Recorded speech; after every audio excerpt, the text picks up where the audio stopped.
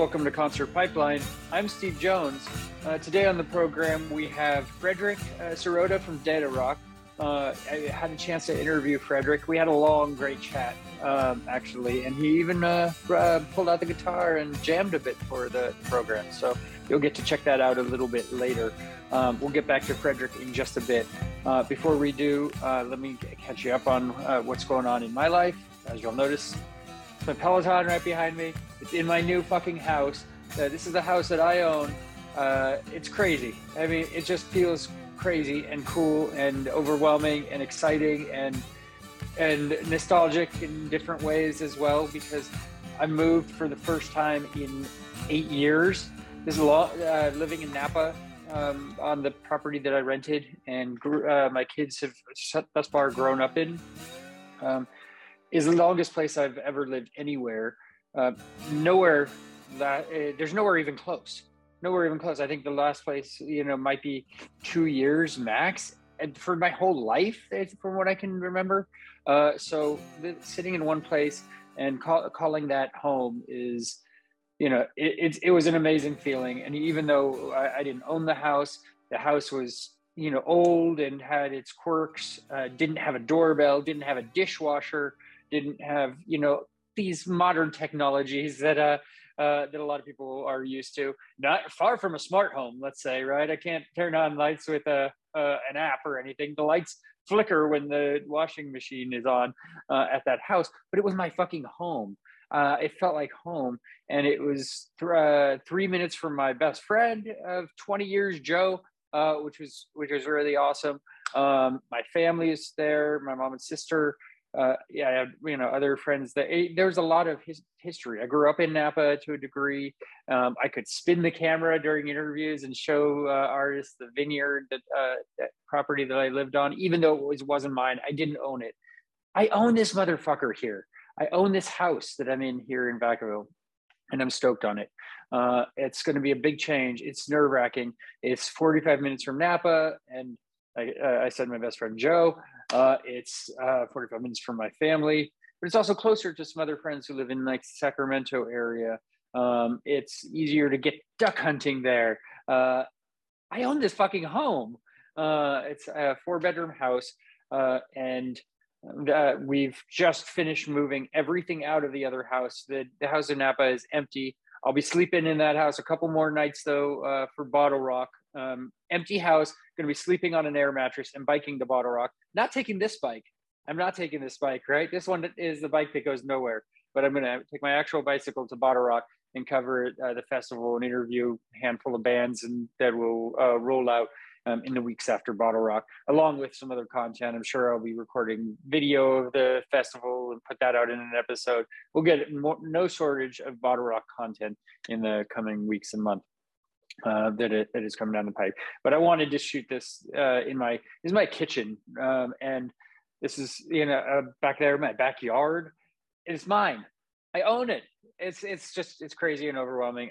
It was scary and nerve-wracking to buy a house and put all my money into making this happen, really, right?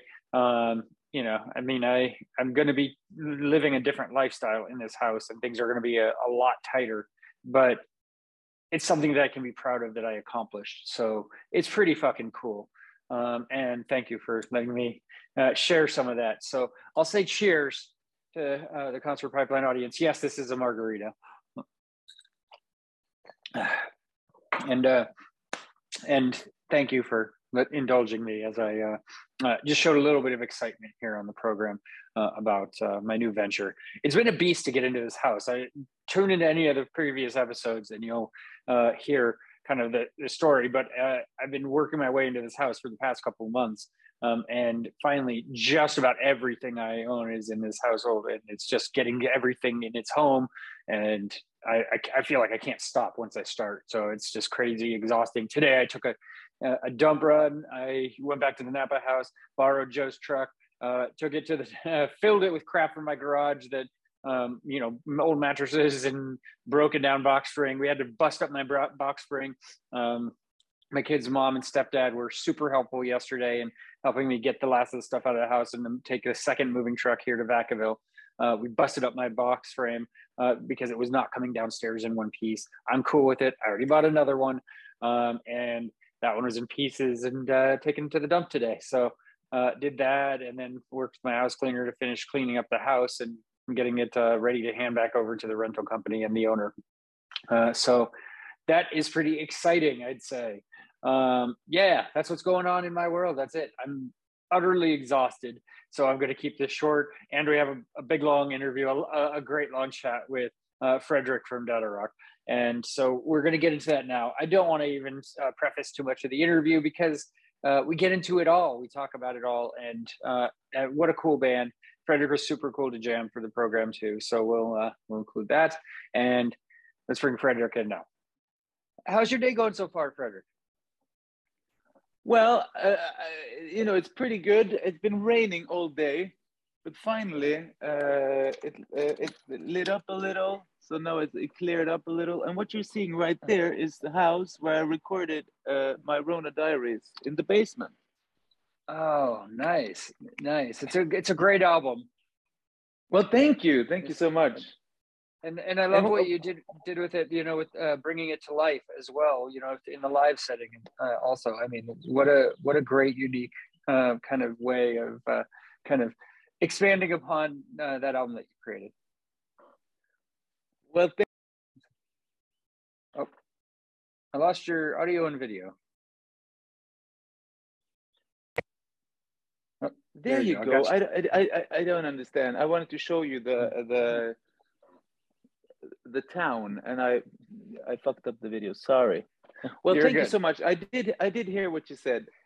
Thank you so much. I mean, by the way, I forgot to ask you, how are you doing today? Oh, I'm good. You showed me yours, so I'll show you my view right now. Nice. I'm in Napa, California. You lucky bastard. Are you really? I know. I only get to enjoy that view for like 2 more weeks, though. I'm moving. So. Yeah. But you're in Napa. My first house, you've been living there for a long time, or? Yeah, I lived here for 8 years. Raised the kids half their most of their whole lives. But we're in the middle of a big move, so couple All right. times. Okay. Good luck with that. But oh man, I always wanted to go to Napa. I have to say that I must have been to San Francisco and Los Angeles like 20 times, but we never had the time to visit Napa. I know you'll be gone, so what's the reason for going there? No, you don't need to come, right? So you just come to San Francisco, come to the area. It's fine. So in San Francisco, like, what are some of your memories of playing in San Francisco? Where was your favorite place to play? I think, I don't remember the first show. Yes, I do. It was called Chop Suey. Okay. I think the first show we ever did was a place called, I think it was called Chop Suey. Does it make any sense? I think it was, yeah. Sounds familiar. And then I think it was called Chop Suey, was it? Yeah, it was. And then but that was fun. But then we played this really tiny little place, which was called, it's named after the not the tuk-tuk in Thailand, but a similar small vehicle. What the hell is it called? Rickshaw. Rickshaw style. Yeah. The rickshaw. That's it. Yes. It was really fun. It was really funny because some friends of us from Norway, from a hardcore band or metal band called Purified in Blood, were there. They just happened to be there, and they're very muscular, and they have tattoos all over the place, including facial tattoos. And when we came to the place, it was so jam-packed that they automatically changed into like security mode. Yeah. And these are the nicest guys. They're all straight edge vegan guys, but like that they became like security, and they got us through the crowd, and we actually had to force our way into the room to even access the stage. That was a lot of fun. I remember we played, what is it called? Fonda Theater? I'm not familiar with that one offhand. I don't think so. Is it Henry Fonda? It's one in Los Angeles. Okay, Or yeah, is it? that's Los Angeles. Yeah, I've heard of that. Yeah. But then it's like this super classic venue in San Francisco, which is The I the no, the Fillmore. Ray, something Ray. The Ray What is is it Los called? Angeles, I think. Oh, the Fonda. El Rey is Los Angeles. Yeah, we played that Yeah. obviously, but in Uh-huh. San Francisco there was this beautiful classic, like a theater concert hall.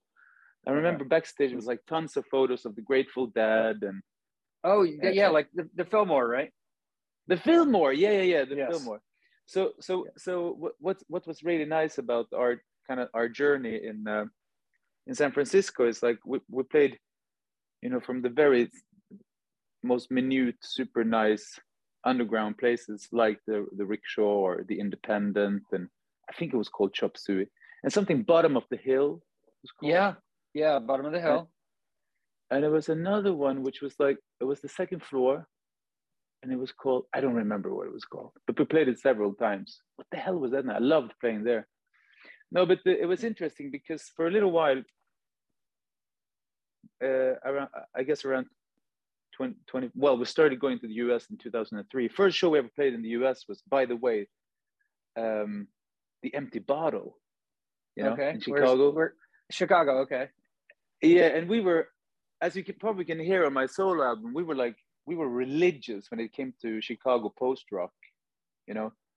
So for us to come to the very first show we ever did in the US was at the church, the holy church of post rock, the Empty Bottle, and this guy approached us, and his name was the company's name was Windish Agency, and we didn't know who they were.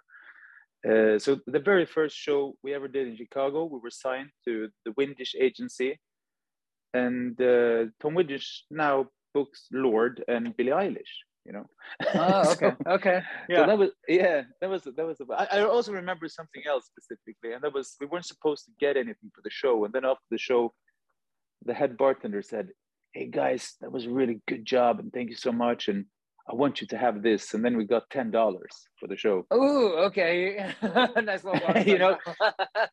yeah, You're like, we and could and eat for and 3 days now.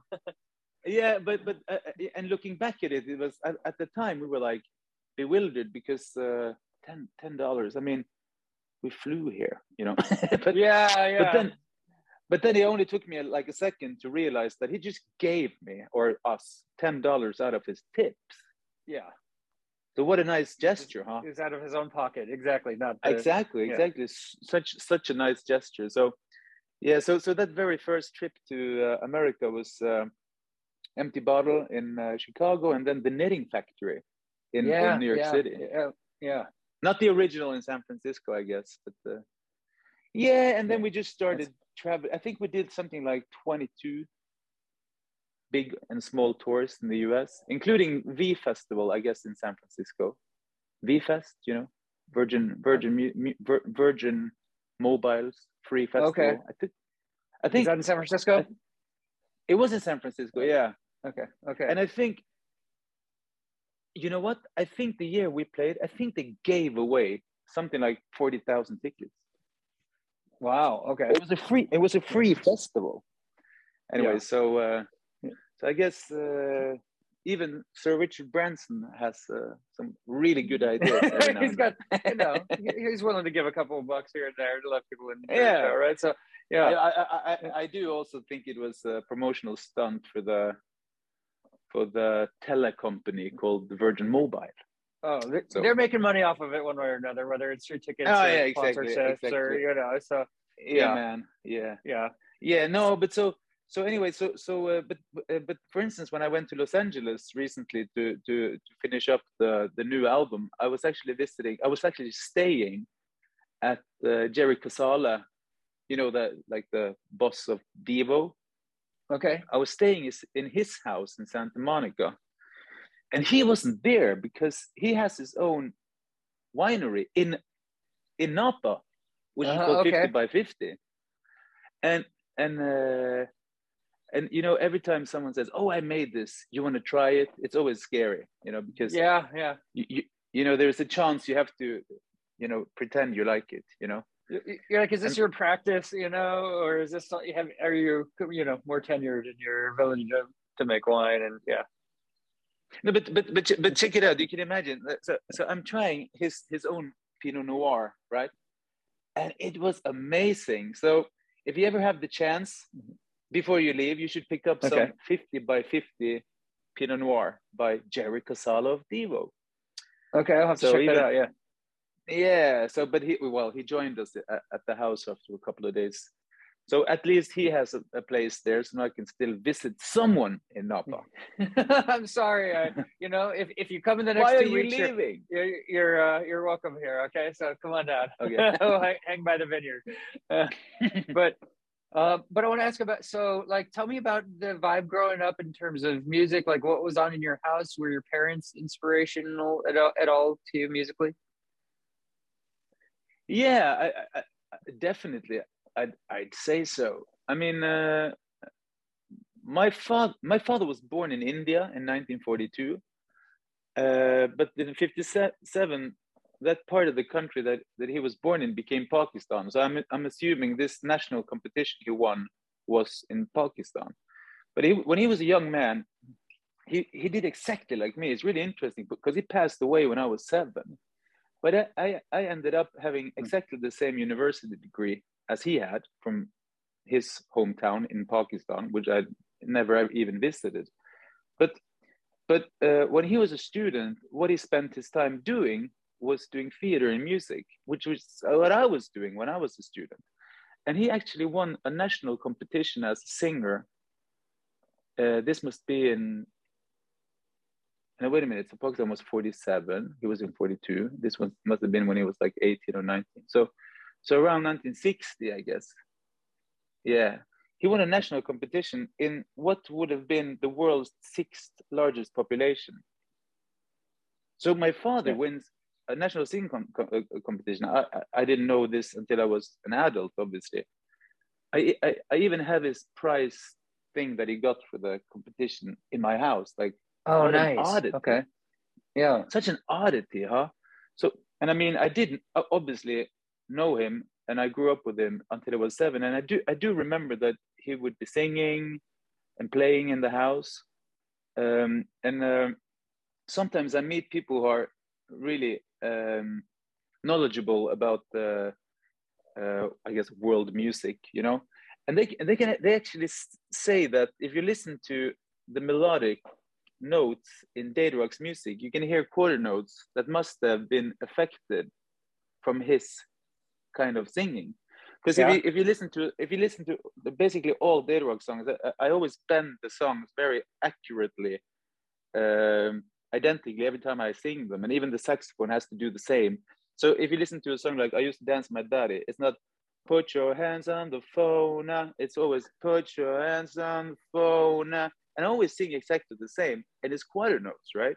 Yeah. So the way I constantly bend the notes in pretty much every single song I do, someone told me that's kind of specific to the kind of traditional Pakistani ballads and stuff.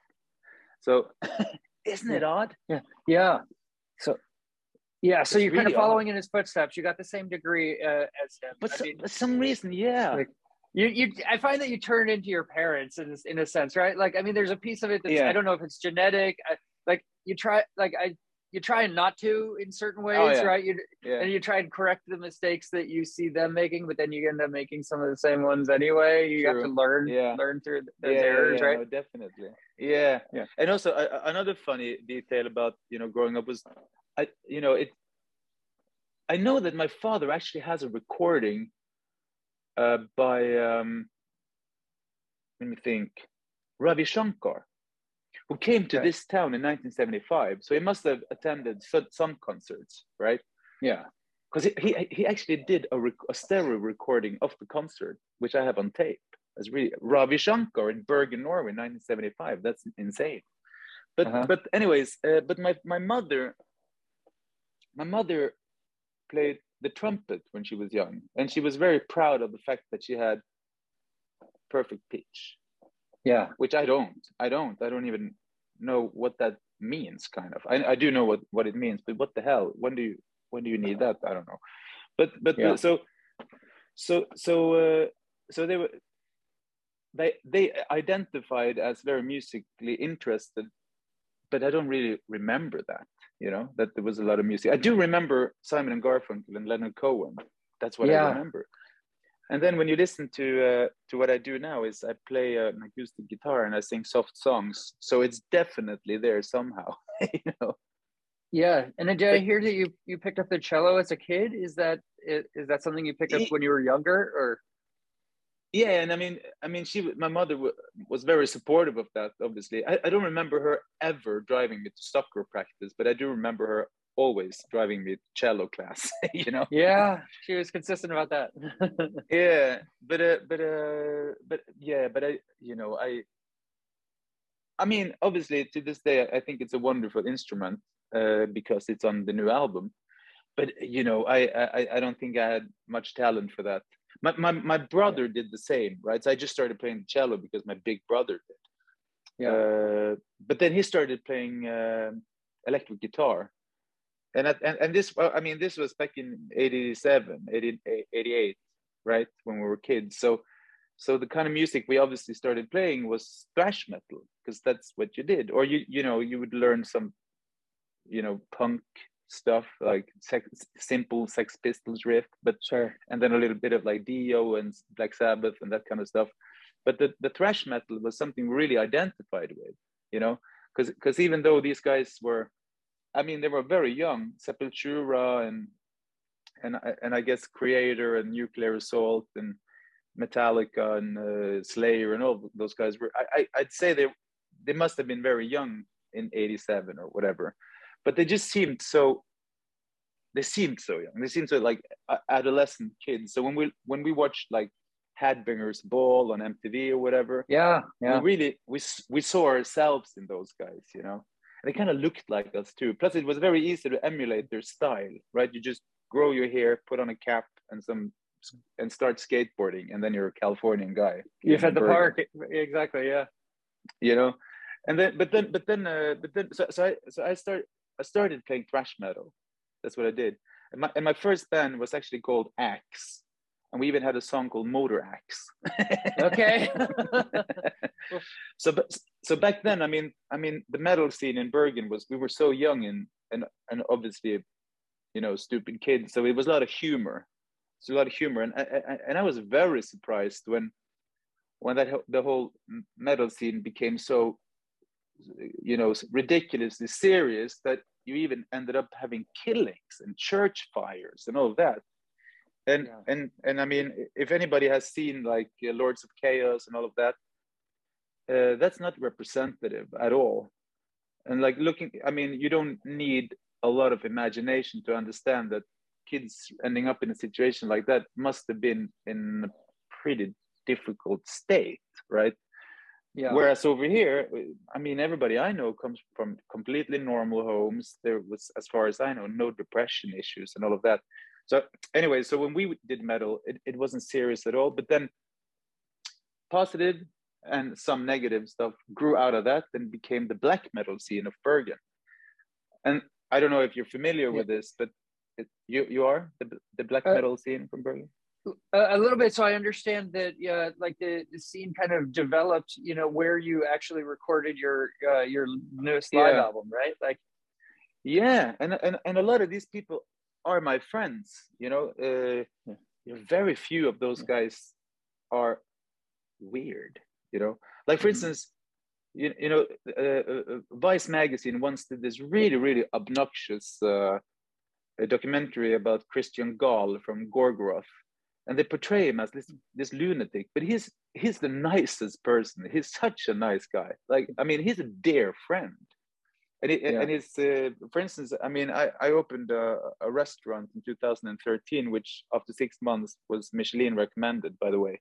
And he was so knowledgeable when it comes to natural wines that he's been an expert sommelier ever since we started that whole natural wines scene in Scandinavia. People know the guy. He's a super knowledgeable, super, super, super nice guy. So like the US portrayal of the Norwegian black metal scene, that's very cartoonish. And it's absolutely not true to the fact at all. Most of those guys are, you know, A-grade student, university degrees, super normal homes, blah blah blah. You know. Anyways, that was a long detour. Coming back to what I did was, I sort of came from the metal scene, but then I discovered the British kind of the new Manchester scene where they merged, you know, the new electronic dance music production with guitar rock, like Happy Mondays and Charlatans and Stone Roses and I'd say even Ride or In Spiral Carpets and Farm and all of those. And I fell madly in love. So to be honest, the music I heard in 1988, 89 when I was 12, which was that whole British scene, is really what still sort of informs Datarock to this day. You know, it really is kind of electronic beats with guitar rock. Yeah, and sorry. So I wanted to ask you. So you mentioned your first band was Axe, and there's some humor to it, and I can kind of feel that in Datarock a little bit, right? So what would you say you kind of took or learned from Axe that you were able to apply to Datarock? You know what? That's a really, really funny question, because I never thought about it. But Datarock was the return to Axe, kind of, because when I discovered that British music, all I cared about was not Britpop. I never cared too much about Britpop. Well, I did like Blur, but particularly the first album, Leisure. But I was so into that sort of etheric, spheral, I guess, drugged out music, and I didn't understand the drugs because I was just a kid. And I became so serious about music. So I attended a music high school, and I started taking music so goddamn seriously. It was kind of embarrassing. Like, we're talking such a nerd, right? The only thing we cared about was just practicing, and like we disliked it every time a friend of us got a girlfriend, you know? Yeah. Yeah. That was what it was all about. And then after, you know, in high school, when you kind of specialize in music, I guess this is the same for everybody. We had something like 11 music subjects in addition to the regular subjects. And then when music is also your hobby and you take it so seriously, it stops being a lot of fun, then you just quit, right? So I basically quit, and I joined university, and then I met the other guys that we created Datarock with, and I basically said, I don't want to do this at all. If there is any ambition, or if we have to take anything seriously, I don't want to sing, I don't want to play, I don't want to write anything, I just want to play the drums, which I, by the way, do poorly. So, but that's what you wanted to do. So yeah. I just wanted to drink some beer with the guys and play some drums and perhaps play a few shows. Who cares? But then the singer, who, by the way, was a man called, oh Lord, right now, his name, Kevin O'Brien, a guy from Boston. By the way, Kevin from Boston was from the scene that gave birth to stuff like, what's their name? Bloodhound Gang. Okay. Like that, he's from that scene, so he's a lunatic, right? So we had this lunatic guy who was supposed to be the singer, but then his wife and he split up, so he moved back to Boston, and I end up being the singer and songwriter, and that was an accident, right? But because I was supposed to just be the drummer, and because Kevin was, well, he was like a beat poet lunatic, you know, we sort of just kept it going with that. You know, it's very liberating when you just have fun. You know, sure. I'm not a funny person at all, but if you give me the opportunity, you know, I do appreciate a good laugh. You know. Yeah. So for me, Datarock became like it became the Prozac of our lives, kind of like this was where a bunch of grumpy geeky nerds could have a little bit of fun, and it was such a nerd off, you can't believe it, you know. Yeah. But by some reason, which I will never fully understand, at least 50% of our audience were always girls. which I really, it's Hey, that's a bewildering. good balance, right? So exactly, and that pulled such a crowd because all the nerds knew that it was a lot of girls at our shows, right? yeah. So the show kind of developed from being this, I guess, what you would assume to be, you know, a nerd sausage party, to this like party frenzy where all the weirdos and the nerds and the geeks and the guys who didn't usually attend that kind of party partied like Animal Farm, kind of, you know. So so we didn't see it coming at all. We thought we made a band for like 5 friends or whatever, and then we end up doing 1,000 shows in 36 countries. Took us by surprise. I mean, you traveled so many places. So like, what, I mean, you've seen so many things over your time at Datarock as well. So what is some of those highlights of locations that you've been able to visit? Well, we've been to a lot of places that I didn't even know existed, you know. Yeah, which is kind of fun. It's kind of fun. I have to admit that we did play on average 28 countries and traveled 250 days a year for like 5 or 6 years. It was ridiculous, right? Yeah. So sometimes some of the shows actually struggled to remember even which country it was, you know. Yeah. But yeah, let me think. I mean, since I was 16, I used to go to Denmark to this festival called Roskilde, which is like a huge festival in Europe, well, in Denmark. It was, I think it was 120,000 people there. Mind you, this was before anybody had cell phones, you know? Yeah, yeah. You know, so from I was 16, I used to go to this place and I would see all the new exciting acts, but you would also see all the classic acts there. So you can imagine for me to go back to Roskilde to play the festival that I had attended since I was 16, that was amazing, you know. Yeah. It was amazing to play this. The first time we played like a major crowd was in Australia at a festival called Meredith Music Festival, and again we didn't really know that we were a big deal whatsoever, and we came to this festival which was like in the middle of the way I remember it was in the middle of the woods, because it was in the middle of the woods. It was in the middle of nowhere outside of Brisbane, and we come out to this field, and there is a natural kind of hill where the audience is standing. So you kind of see the faces of everybody, right? Because it's a, what do you call it in English? I don't know, atrium. Amphitheater, yeah. Exactly, a natural amphitheater. Yeah. That's right. Yeah. And we come out on stage, and there is 13,000 people who know all our lyrics on the opposite side of the planet. That's amazing, right? That was amazing. And also on the same tour, we realized that we were doing this touring festival called Good Vibrations. Everything is called something with a vibe, vibrations in Australia. I don't know why. Good Vibrations was the tour, and we didn't really look too closely at what we were supposed to do. So we assumed it was a pretty small touring festival and that they had a little tiny tent in a corner where all the baby bands that nobody cared about would play next to the restroom. You know, that's what we thought we were doing. And we went down to Australia with just hand luggage.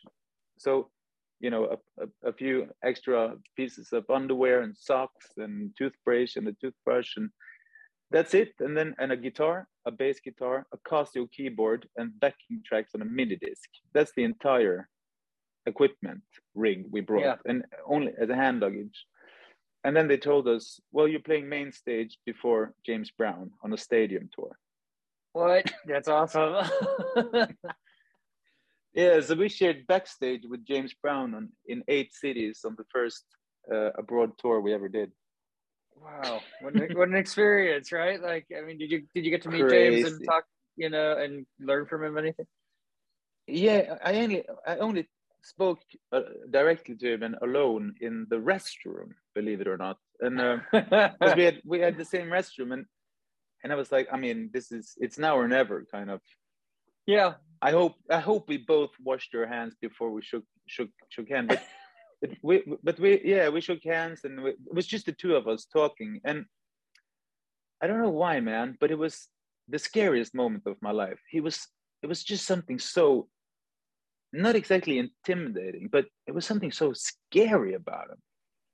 It was such a scary man. Yeah. And he was a tiny dude. So it was just something I remember physically feeling that.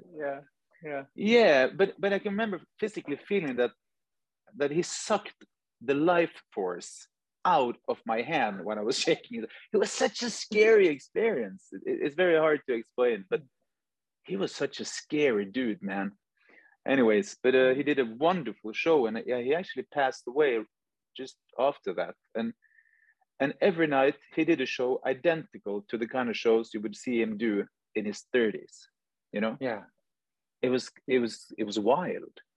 He was just as good in his 70s as he was in his 30s. It was crazy. Oh, okay, so let me think. It was, I mean, you can imagine if you've been a music nerd since you were a kid and you've been reading music publications your entire life and sort of dreaming yourself into that world. Obviously, coming to a city like London and seeing the band name on billboards or whatever, right? Yeah, because we were part of the Apple commercial and all of that. So we're actually on full skyscraper billboard size. What the hell is going on? And the press would write about us, and coming to cities like London, New York City, Los Angeles, San Francisco, and having the feeling that what we're doing is somehow relevant to people was just so amazing, Yeah.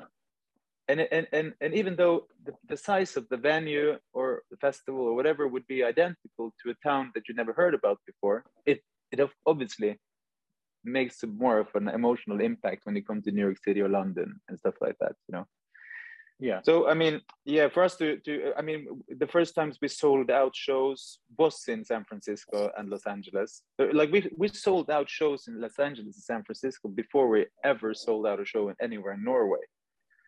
So that was amazing. That's incredible. Yeah. And another really cool thing that we experienced was, meeting some of our idols and having them, say that they appreciated what we do.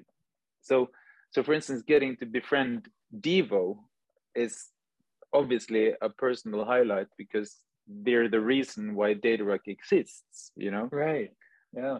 And also stuff like, I mean, it was cool playing Coachella because the year we played Coachella in 2008, it was a very interesting festival. You had main act was Prince. Prince was the main act, right. Yeah. And Battles was playing the same day as us, and you had Kowinski, Justice, all of those interesting new underground artists from around the planet was playing Coachella back then. It wasn't a Valley Girl festival. It was a music freak festival, Sure. Yeah, the only famous person I met backstage was Perry Farrell, Yeah. So that was a lot of fun. But to me, to this day, my proudest moment must be when Rolling Stone magazine listed one of our songs as one of the top best songs of the year. And when Enemy put our debut on number 36 of the best albums of the year. But I mean, I live for that crap. I mean, I'm so easy to please. And I bought this in the store and check this out. So Uncut magazine, and this is, I mean, it's embarrassing, or I should be embarrassed. I realize I should be embarrassed for this, but I'm just so proud. I'm going to show you regardless. So I'm getting an 8. I'm getting an 8 out of 10 in Uncut magazine. And what they're writing is just so nice. I just want to stop doing music because this is you've hit a milestone. You've made your mark, right? You can retire happy from the music industry, right? So yeah, I mean, anyways, well, it's probably because of my age. I don't know, but when someone really knowledgeable about music says that, all right, good work, that means the most for me, kind of. Yeah. So let's talk about the new album a bit, because I want to dig into kind of what what brought it together? And I mean, first off, tell me how you came about deciding to bring it to the live format with the strings and everything in the way that you did. All right. I mean, when Datarock started, it was super collaborative, right? Like Kettle One would do some random weird ass beat, and it would trigger some ideas in my head, and then I would come up with melody and lyrics, and we would work on it together, right? But then, as I've told you, I was practicing so much, and I had so many ideas laying around. Like more and more, I would start writing songs from scratch, right? And very often, because the other guys had all sorts of things to attend to, very often I just ended up just doing everything myself in the studio, right? And that means playing the bass, the keyboards, the percussion, the drums, the everything, right? Yeah. Which means that a lot of the Datarock recordings, I just play everything myself. And then I'm in a band that has to emulate what I do, right? There's very few recordings where I don't play the drums, for instance, you know? Sure. And I just thought, I mean, that's fine. Like nobody minds because everybody puts their identity and signature into every live show anyways, you know? But for the solo album, I just thought I don't want to force anyone to sort of emulate what I do. I mean, I'm definitely not a particularly good, well, anything, but as at least not a good bass player or drummer or anything. So let's just try to find a way where I can sing these songs without anyone having to try to do what I do kind of poorly on my solo album, you know? Where everybody can do what they do the very best version, and that stuff is hard when you have an album. It's very natural for the drummer to try to do the same kind of beat, the same kind of fills, perhaps even the same kind of cymbals and hi-hat and everything, you know. They just thought, okay, how can we do this completely different and make this, you know, very well, solo album into something truly collaborative. And then I just thought, okay, I remember this. Do you know the Norwegian band Turbo Negro? Yeah, I've seen them live here at the Fillmore, actually. Yeah. Oh, really? Yeah. Love those guys.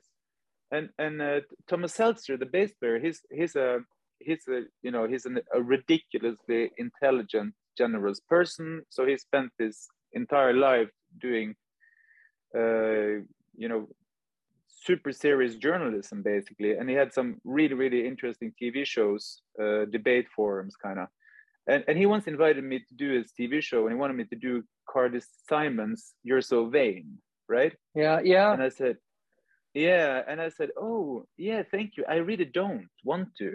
Yeah. And then by some reason I just said, unless I can do a version with harp, cello, viola, and violin. And I don't know where that came from, I just said it.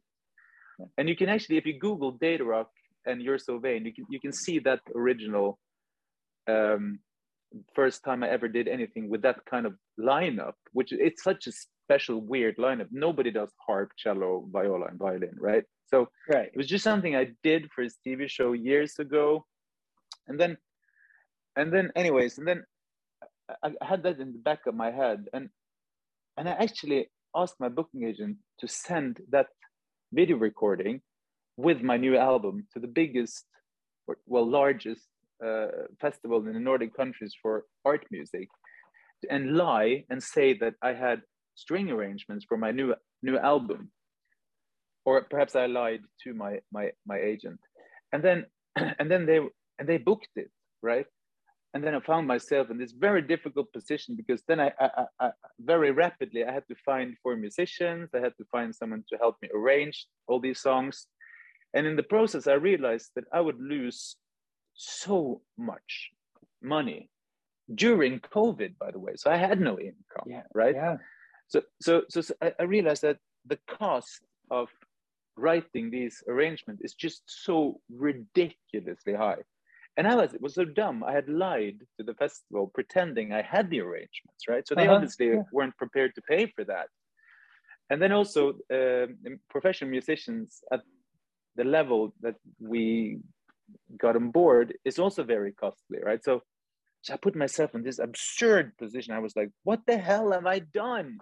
Like we're talking so much, you can't believe it. But then luckily the arranger is a friend of mine, and I told him it's very repetitive music. He once arranged an 87-piece orchestra for me for a Datarock album called The Musical, which is, by the way, only available on vinyl, I think, on a limited number of copies. But anyways, so he knew how easy it was to work with me, because we would have a conversation, he would do arrangements, and then would say, "Oh, I love it, done," right? So that's how difficult that is. Yeah. And or minute changes, and no problem. And then so he was kind enough to give me a deal that I could afford, and then the musicians were basically 4 random amazing musicians from the Philharmonic Orchestra in Bergen, but they also happened to be part of this kind of Norwegian national contemporary art music ensemble called Bit 20. And this is what happens. The heads of Bit 20 contact me and say, "What the hell is going on?" I'm like, "What the hell? What do you mean? So why are all these guys with you for this festival?"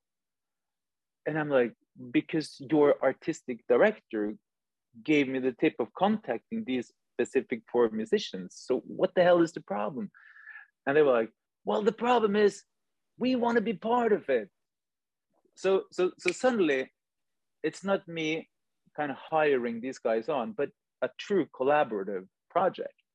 Yeah. Right.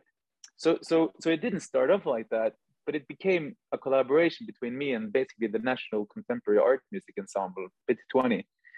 And it's all such a insane, endless line of random accidents and lies and lucky Sometimes shots. you need a lie to get there, right? Like to make it happen. And yeah, man. And the funny thing is that the guy who practically, technically engineered the recording was Kings of Convenience touring sound engineer. Okay. And who also travels with Boy Pablo, and he is from that metal scene. I remember him from I was 12 and 13. So he's from that very original group of guys who became the Norwegian black metal scene, emerging out of that concert hall. So it all sort of came together. The very first show I ever played was 50 meters up the street at a rock joint called Garage. My concert was reviewed by one of the most classic Norwegian live concert journalists, and he also reviewed the very first show I did at Garage in 1989. So this night was like really everything coming together. It was at the hall where I saw my very first live show ever in 1986, which was a Norwegian band called the Monroes, which was like a Norwegian version of what is the name? Oh goddamn, what is their name? The ones with the song "Our House in the Middle of the Street." Talking, not Madness. Madness. Okay, yeah. I was like, why is it? Yeah, yeah, and the bass riff of that song is actually in one of my songs. I stole it. Anyways, so that day was just like, it was a day when everything came together. So I just thought, okay, I need to record this, cross my fingers, and hope that it works. And then, so what happened was, I went on stage that night to premiere all these songs. I never played them ever before. Yeah, I didn't know these musicians. Like we had 2 short rehearsals together, and that's 2 short rehearsals. Each rehearsal was 2 hours. That basically gives you just enough time to just play through the songs and then do adjustments and correct mistakes and shit, right? But then you go on stage. There's no conductor. There's no one. We don't really know who's going to set the tempo, who's going to take charge of which direction the song is going to go. We're standing in a line, so we don't even see each other. The harp player is so far away from me that I can barely hear him. And mind you, even though I write the lyrics, I have difficulties remembering my own lyrics, right? And it's a sold out show after like a year of lockdown during COVID, right? There is a stream and it's being recorded. So this is a 99% chance of complete failure, right? And then I get the recordings and they're so surprisingly good that I get Mark Rankin to mix it. And this is the guy who mixed and produced Rolling in the Deep by Adele, right? And he produced, Queens of the Stone Age, Weezer, Iggy Pop, Florence and the Machine, blah blah blah, all sorts, and it comes back as this amazing album, thanks to all of these weird risk takings for me and my friends. So that's what a lucky accident that whole thing is. Yeah, and it's, I mean, it is such a risk-taking thing, and it's such a departure from what you've done with Datarock as well, right? I mean, to go and put your name on it and say, okay, this is what I'm putting out into the world, and it's not what you're expecting from Datarock, but this is where I'm at right now, right? Yeah, absolutely. But I mean, this similar kind of songwriting did kind of find its way into Datarock too. Like, for instance, if you hear the last song on the Red album, there's a song called New Day's Dawn, and it's very similar. It could have been on my solo album, and even on the very first album, you had songs like Lorry. It's like, if the basic structures of Lorry or even Bulldozer, a lot of them have similarities, but it was really nice to just be able to be, full on emo on my own stuff, because then I can sort of protect Datarock, so I can maintain that as a Prozac in my life, because for instance, when we did the last album with Datarock, which is called Face the Brutality, which is a pretty dark album, that made Datarock into a pretty serious, dark thing, right? Sure. But it was, and that felt kind of wrong, because we wanted our depressed friends to be able to come to a Datarock show and just have a little bit of fun. So it kind of felt weird to try to force that side of us into Datarock. So when, and this is what I feel, as soon as I got to sort of ventilate that very serious part of myself, I guess, in my solo stuff, it was so much easier to do Datarock as what I think that is supposed to be, right? So suddenly with the new Datarock material we're doing now, we're working with Steve Dubb, who did everything from Chemical Brothers, and like our keyboard player Stig, the Mystical Cost Operator, who's been with us since give me a second here. Who's been with us since 2003. He never contributed to any songwriting ever. Suddenly he helped write half of the songs in the new album. Yeah, So if you, I think it's a very good tip to everybody working in a band. What is going on? I tried to turn off. I did press turn off. Okay, there you go. If you have something that you want to express that doesn't really fit into a band, do something solo. Keep the band be a collaborative thing, and then come back to it fresh, right? Like, I mean, exactly. Yeah, no, it's great to be able to do that, for sure. And so as you're going back into the new Datarock with Steve and with Mark Rakin, what does that look like? How far along are you in that process with the new album? Very far, actually. Yeah, almost finished. Yeah. Mark Rankin is mixing some of the new stuff there. Well, what we managed to do was to sort of, we brought it back to musically, and arrangements, and the energy and the rhythms and all of that is kind of, I'd say, luckily, kind of back to where it started, so to speak. So it's and I mean, I identify more with LCD Sound System and even Chemical Brothers and all of that than I do to like rock bands, even though Datarock is kind of like a rock band, right? I think Datarock is good when we're a crossover band. We're not particularly good if we're this or that. We're just good if we're in the middle somewhere. I don't know. Need to define it. Yeah. You know what I mean? So no, but it's a huge departure from what we've been doing the last couple of years. It's substantially more electronic, and we wanted it to be, energetic and fun. But then, because we did most of the songwriting during COVID, obviously a hell of a lot of seriousness did kind of crawl into that too. I mean, we were pissing our pants over here when you had that goddamn election last December. You know, oh, man. Such a terrible situation. I was even at a wake to follow the U.S. election. You know, and you know, post Ukraine, like the scary election of the U.S. was kind of, you know, got to us. You know. And so I mean, one of the songs, TikTok, is all about that election, to be frank. Another song is called Digital Life. That is all about Brexit, you know.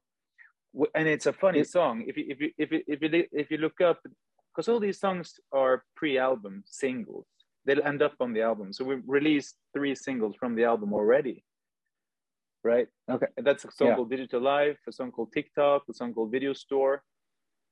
And there's another one coming out called Double Vision, June 17th.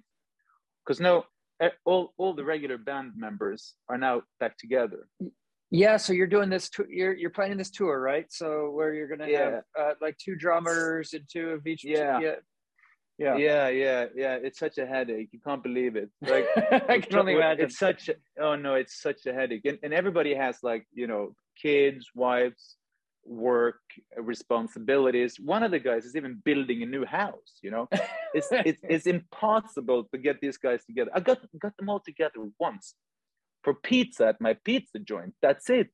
Like, we got back together last summer. We haven't even been in the same room besides for eating some pizza and drinking beer. And this Thursday is the very first time we get to get everybody together for a rehearsal, and it took a year. You know? Yeah, and that's for a rehearsal, let alone a tour and everything, right? It's gonna be so hard. And just imagine, like, we're doing this festival in Oslo, and it's Norway. Yet we have to fly 7 musicians and at least 2 technicians across the country for one show. Wow. Yeah, it's terrible, you know. No, but I just wanted to say that what happened to our album is that I mean, there is some of the songs are, you know, pretty funny. One of the songs is just about Ian Flux, the cartoon made by MTV in the early 90s. Why? Well, because I think it's, but I mean, I think it's relevant to the content of the remaining songs. Well, the album is going to be called Datarock's Media Consumption Pyramid. Okay. Because that's what everybody has become. I mean, we've become media consumers. That's our main occupation, it seems, especially during lockdown, right? I must have seen so many hours of series and films on various streaming services that I made up for my lack of watching TV from I was a kid till I was an adult during COVID. Yeah. You know? Yeah. You've caught up for sure, huh? Yeah.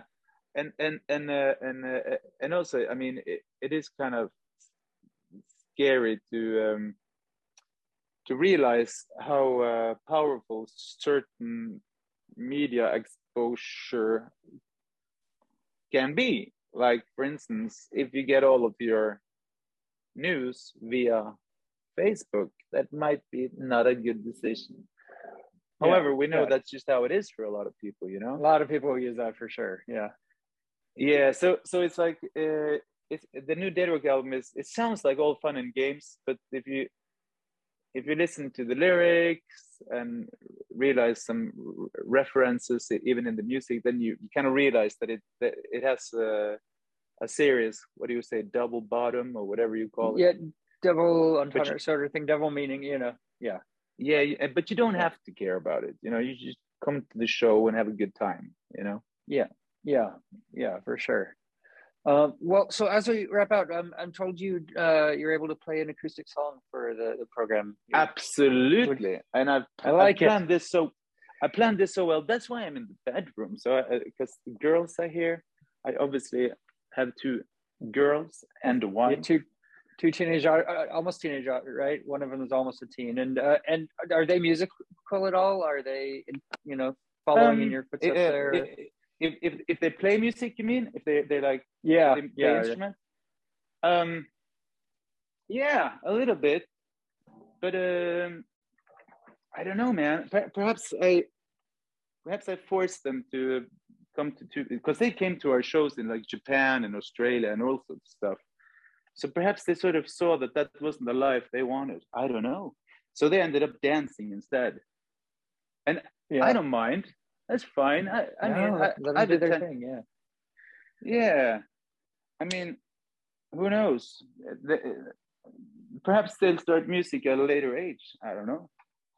Yeah. Okay, so I realized I should put in both, so you get stereo sound. You get stereo sound now.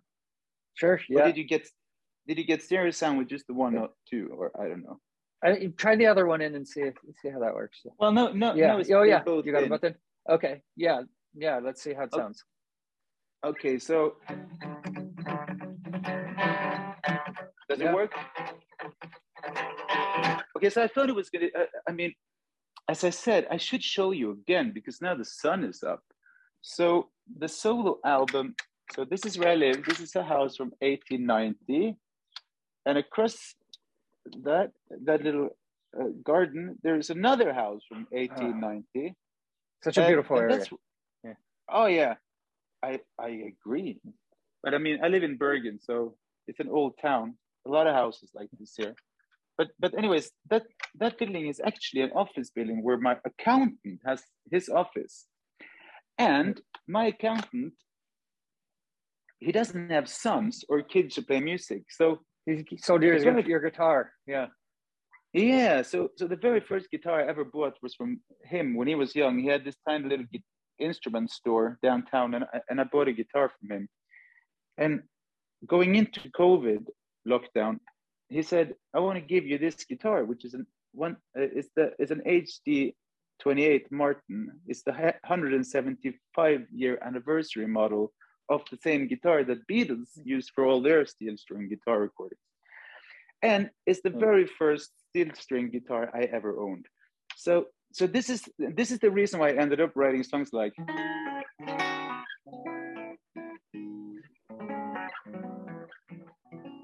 you don't write stuff like that on a Steinberger electric guitar, Yeah. So that's how I came up with this riff. Like I think you can see it, but I picked the string with my little finger, like, you see? Yeah. So anyway, so I don't think you can hear the particular little details of the riff, but I'm gonna sing my Corona song or isolation song, "I'm a Rock." Is that okay? I love it. Yes, it sounds great. Okay, let's do it.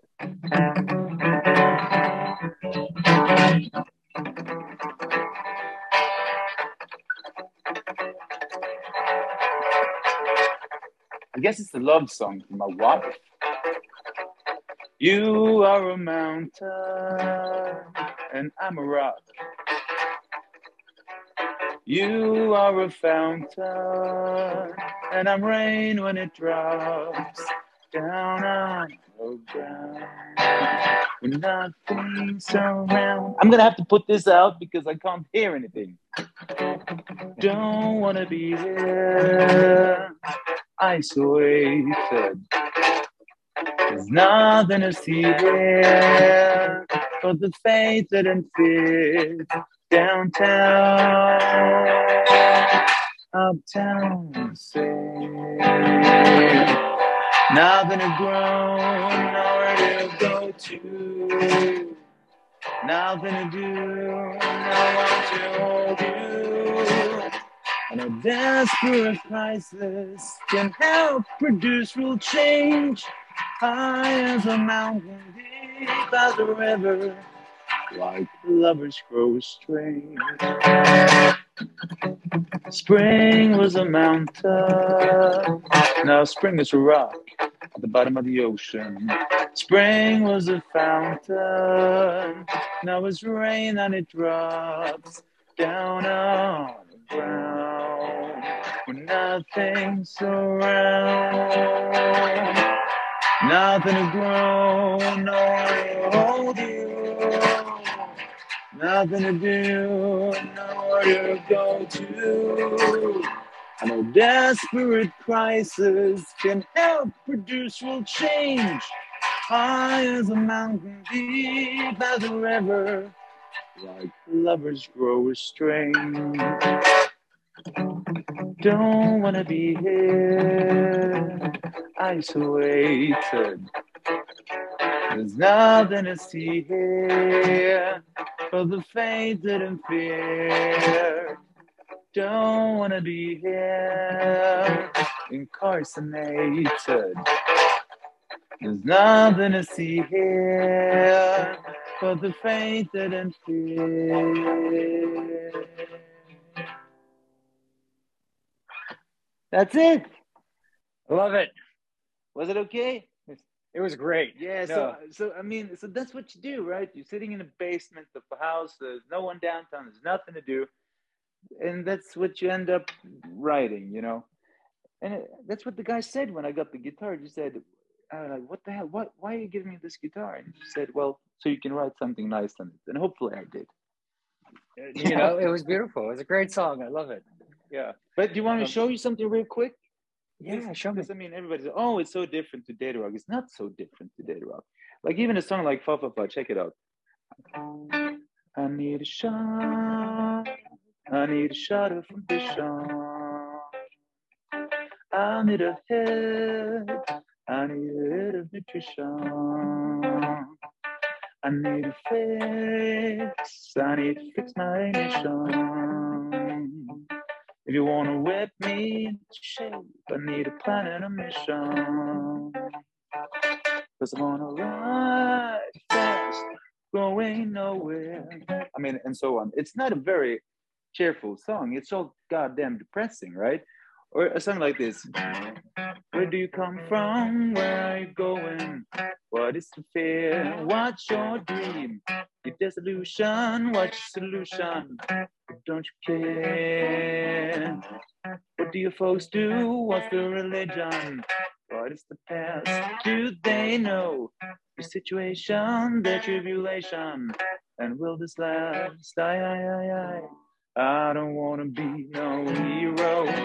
I wouldn't care to wear a halo. So where to go? I don't really know. Don't even want to be a catcher in the rye. And so on, right? So they're all guitar songs, you know? Yeah. Most and of then you them build anyways. upon them. Yeah. Yeah, and like this. You know, if you listen to a riff like that, which is the solo stuff, right? And so on. But then you have stuff like, check it out. This is a Datarock song. Give me a second. Sorry. Where the hell is it? Yeah. There you go. Okay. The wind caught the seagull and chased it off the shore.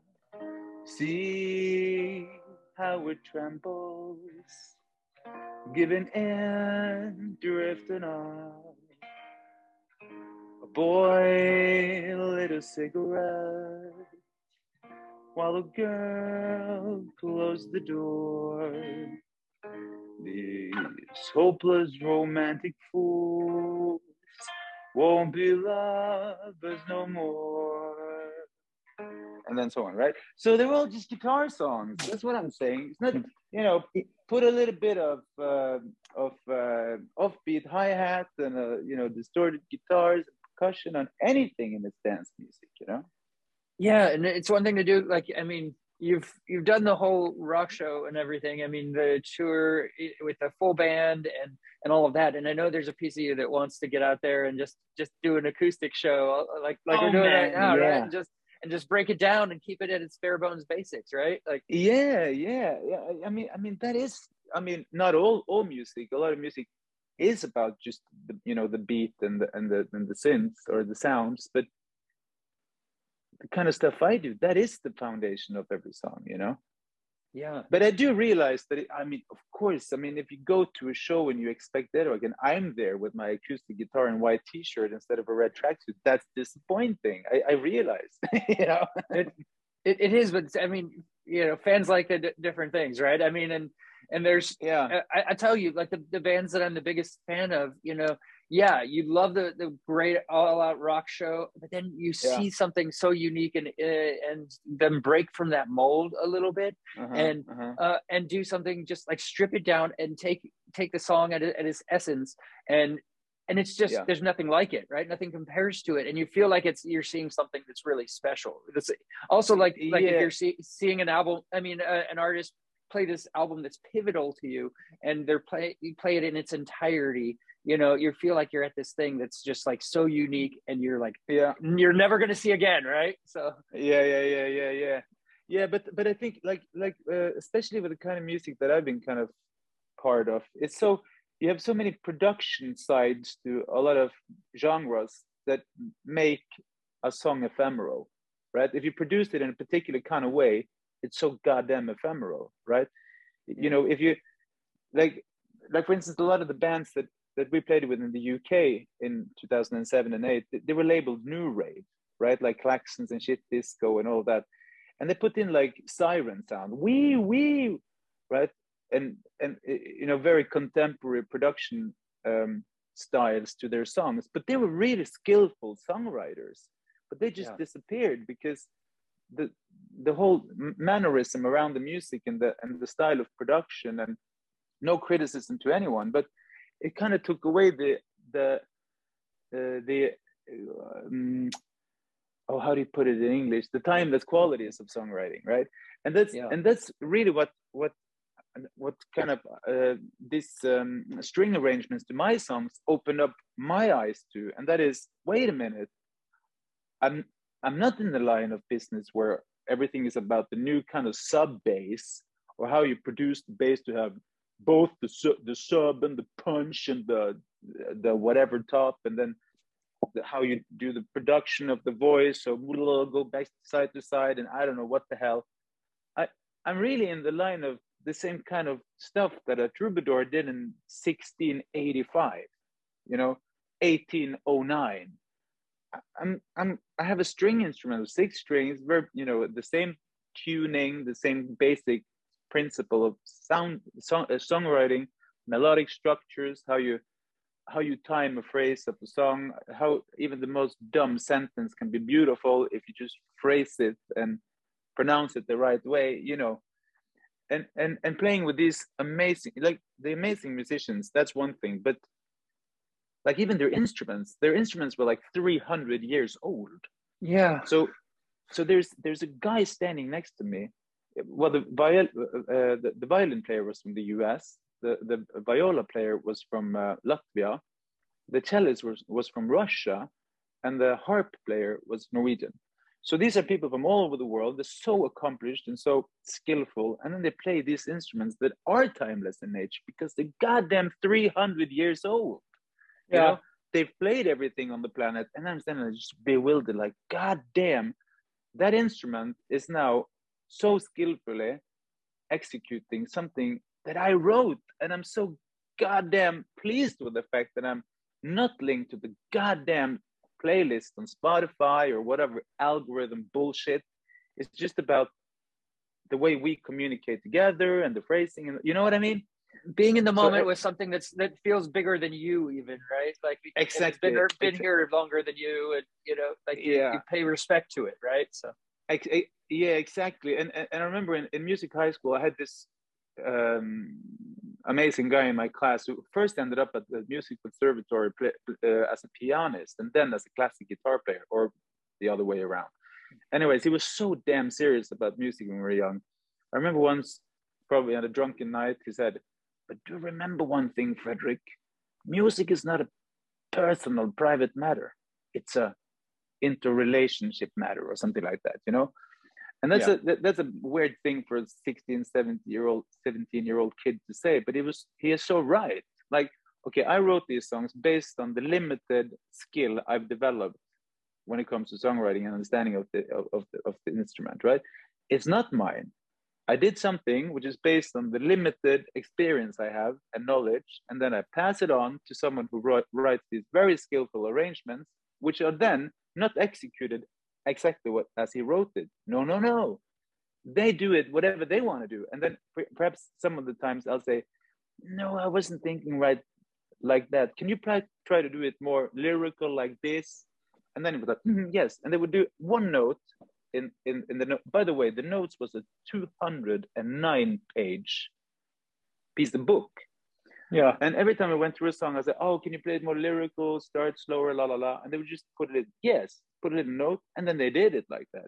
So it's a it's a living organism, those arrangements, right? Yeah. And then being able to sort of step away from what you do, even when you're singing it yourself and on stage, that it's not about me. It's not about me at all. It's about being accepted with this material by this festival, because it's really curated, and not curated for making a profit. It's just curated because they thought it was good, right? And they knew the musicians were amazing. They knew the arranger is very accomplished, and I get to be part of this, you know? Yeah. And it's not about, of course it's about ego. I understand, but it's definitely not about me. I wasn't on that stage because of me. I was there because of them, you know? Yeah. I just happened to play my songs. Exactly, and the people that were there to see you and them, and I mean, and the unique experience and live music, which is, you know, which has been gone for so long, right? I mean, it's all everything all in once, you know. So, I mean, yeah. By the way, I'll tell you something really, really absurd. I went to a show with very young people recently. Like, there can't have been anyone besides me there over 20 years old, and you know, they're so out of the habit of going to live shows. They don't know you're supposed to clap your hands in between songs. Have you seen it? Yeah. It's crazy. It's crazy. That's what they're doing. They didn't even, the kids nowadays, they don't even know how to act at a show. No. You're like, okay, give me more, you know? No, but it's really, it really is absurd. And yeah, I mean, I'm so happy. The world of music is still so, you know, varied and segmented, that there are certain aspects of music that isn't 100% dictated by the kind of the homogeneous nature of streaming services and algorithms, you know? Yeah. And there are certain things that still sort of stand as solid today as it did when I was a kid. Like, for instance, the pleasure of getting a great, you know, insightful review. Because even music journalism is kind of faded away, you know? Yeah. Yeah, I mean, there's just so much of everything. Everything's so expansive, and it's hard to kind of confine it into this little thing and isolate it and simplify it, like you just, you know, did it with your songs, and you can do with your, you know, acoustic. Yeah, breaking it down to acoustic, right? So, yeah. No, but I think I really this was such a nice experience, and I really recommend anyone who can to try to do something similar, because because the kind of pleasure you take in, well, it doesn't have to be classical instruments at all, but being able to play music without a rigid metric beat, for instance, just, you know, being able to play with people without a goddamn backing track, you know? It's become so normal and so common, because the backing tracks that people use on stage also very often triggers lights and all sorts of crap, like I don't know, pyrotechnical stuff or whatever, right? So it's all stems from the same source of clock in it's all part of the same same exact shows exactly every night, like nothing, not mixing it up, right? Yeah, and like everybody has in ears, and the main source of sound in the in ear might be a click track or whatever, you know.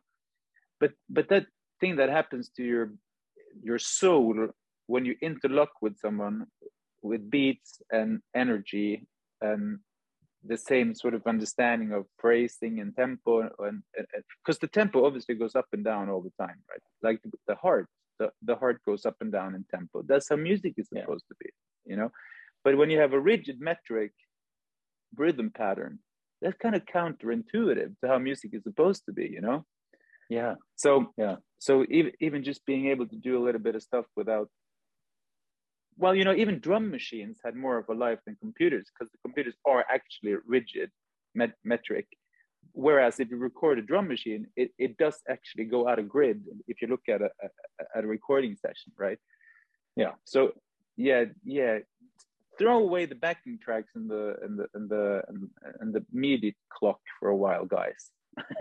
For real. Yeah. Well, Fredrik, I want to thank you for taking the time today and playing some songs too. I mean, that's always a real pleasure. And I hope you're able to get out to, we'll call it San Francisco, Sacramento. It doesn't have to be Napa because I'm not here anymore.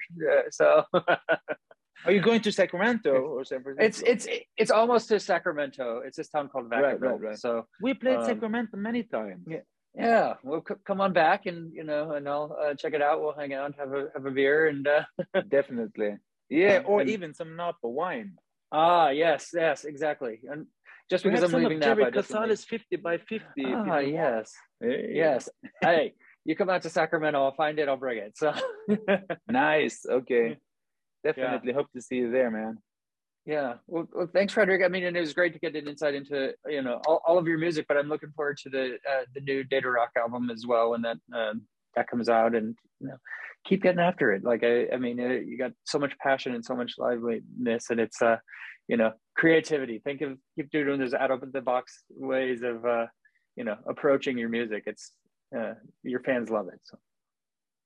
Yeah, well, thank you so much. I'll do my very best to keep going, Yeah. Thank you. Well, have a good rest of your day, okay? Hey, thank you so much for inviting me in. I really appreciate it. Of course. Nice of course. talk. And I'll send links along when it's live here as well. Great. Thank you. So I'll share for sure. All right. You have a good one, okay, Fredrik? All right, man. Have a good one. Good luck with the move, man. Oh, thank you. It's almost done. It's a beast. It's just, when you have kids, you get stuff. Oh, I know.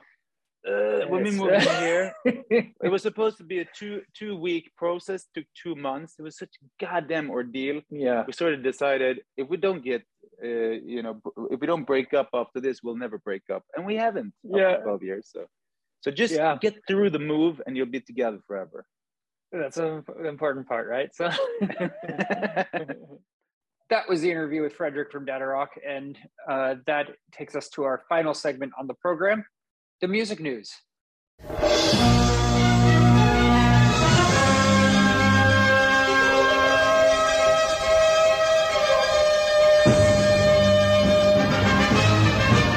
hate to say it, but today's music news is kind of all about dead people.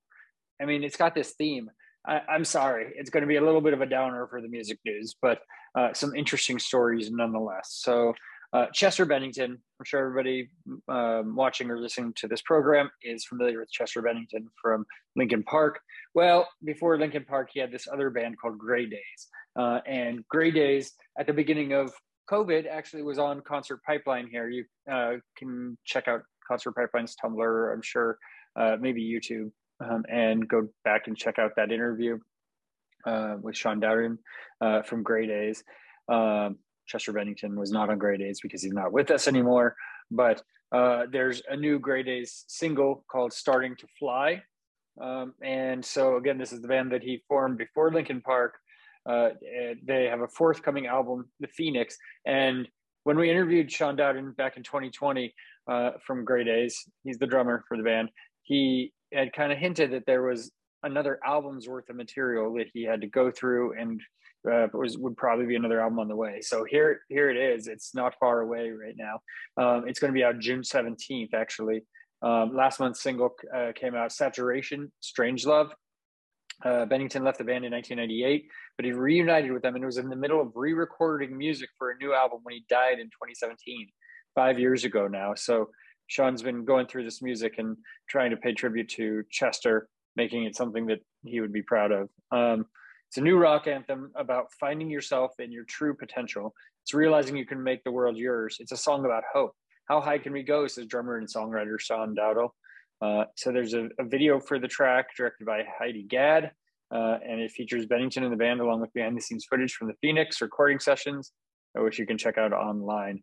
A 10-song collection that intends to honor the late singer with contributions from Dave Navarro, Jane's Addiction, which is really awesome, Richard Patrick, and Bennington's daughters, Lily and Lila Bennington. So Again, it's a follow-up to 2020's Amends, an album of reworked tracks from their back catalog built around Bennington's original vocal takes. NME calls it a great modern rock record fronted by one of the best vocalists in the game in a 4-star review. So pretty cool. Check that out if you have time. So all right. My Chemical Romance played some big-ass shows over in the UK. But it wasn't all positive news. There was a dead body following My Chemical Romance Milton Keyes show. Dead man was discovered at the Milton Keyes Bowl, which was being used as a park and stride for 3 My Chemical Romance concerts. A dead body has been found in a Milton Keyes car park being used for the stadium concerts. According to MK Citizen, the body was discovered on May 21st at which was being used for park and stride. Police arrived at the scene at around 8:30 p.m. and witnesses said intensive searches were being carried out. Some concert goers who had parked at the bowl reported that they were prevented from moving their cars after the concert finished at 10:30. That would suck. I would be so pissed, but then realized later that, if someone died, I was being pretty selfish, right? By being pissed about not being able to get out at night. So the death is being treated as an unexplained but non-suspicious act. Thames Valley Police is investigating this. As such, it's not being treated as a crime. There's a scene watch in place while inquiries are being carried out. A file will be prepared for the coroner, but I can confirm it's a body of a man, apparently. Police are yet to reveal how the body was found or whether the deceased next of kin have been informed. So that is kind of what's going on with that story. So, all right, a couple more stories here before we wrap. This is about Paris Jackson, who paid homage to Nirvana with a new single, Lighthouse. Now I'm exploring the anger, she said, of her new sound. Paris Jackson released a new 90s rock-inspired track called Lighthouse. There's a video for the song, and it's inspired by Silver by Nirvana. And it even features a photo of Kurt Cobain. She said, I continue to write about this same old heartbreak that her 2020 album Wilted is about, connecting the dots between her debut album and her latest track. A lot of the new songs coming out are similar stories about the same person in heartbreak. I guess I'm just exploring different feelings. Wilted was more melancholy record, and now I'm exploring more of the anger. So it's apparently Nirvana-esque. You can check that out if you like. All right, and the last story is an interesting one to be true. A man was arrested for shooting Johnny Cash tribute to make it look like he's peeing. Okay, for context, there's a vandalized Johnny Cash tribute in Arkansas. I'll show the picture right here for those watching on YouTube, and you can see water squirting out of where Johnny Cash's penis would be. All right, a man in Kingsland, Arkansas, the birthplace of country music legend Johnny Cash, has been arrested for shooting a tribute to the late musician. The town has a silhouette of Cash painted on a huge water tower, which has been shot in the crotch area. So he actually shot Johnny Cash's crotch. A steady stream of water is now flowing from the tower and gives the impression of the Cash is peeing. According to TMZ, Timothy Sled has been arrested following a police investigation. He's received 2 felony charges, one for impairing the operation of a vital public utility and another for criminal mischief. Apparently the tower's huge capacity had 50,000 gallons of water. The artwork has been peeing for over a week. Jesus. And it's led to discolored household water for the town's 347 residents and low water pressure. And it apparently costs the town roughly $200 every day, and Mayor Luke Neal estimates the repair will require another $5,000. A second person might also be arrested for the vandalism. That is the story. All right. I hope he's proud of himself, wasting a shit ton of water and doing a pretty childish act on Johnny Cash. I mean, like, haha, it's so, really funny. I mean, it's It's not, right? Like Johnny Cash is a legend. It's a waste of water. I'm not getting the joke on that one, but you know, I'm not the one who did the act either, right? So that's where that's at. All right. Well, thank you to Datarock for taking the time being on the program today. Bottle Rock is this coming weekend, so got lots of interviews, but we also have a couple, you know, in the works outside of Bottle Rock that are lined up. So I'll tease some of the stuff we got cooking. We have Smash Mouth. I'm interviewing the new lead singer of Smash Mouth this coming week, most likely. So we'll get a chance to hear that. Split Persona. There's an interesting story behind this band interview, and I'm looking forward to doing that one as well. I'm not sure if that will get out before Bottle Rock or after, but we're going to have a lot of content rolling out. And then a handful of interviews at Bottle Rock are scheduled to happen as of now, but have not as of this taping. So I'll just tease that a band called Lily, a band called The Alive, I'm supposed to interview. Tai Houston, I'm supposed to interview also at the festival. Maybe a couple others will be taking place. So lots of content coming in the coming weeks here on Concert Pipeline. Thank you for tuning in. For all of us here at Concert Pipeline, I'm Steve Jones. This is my motherfucking house. I'll catch you next time.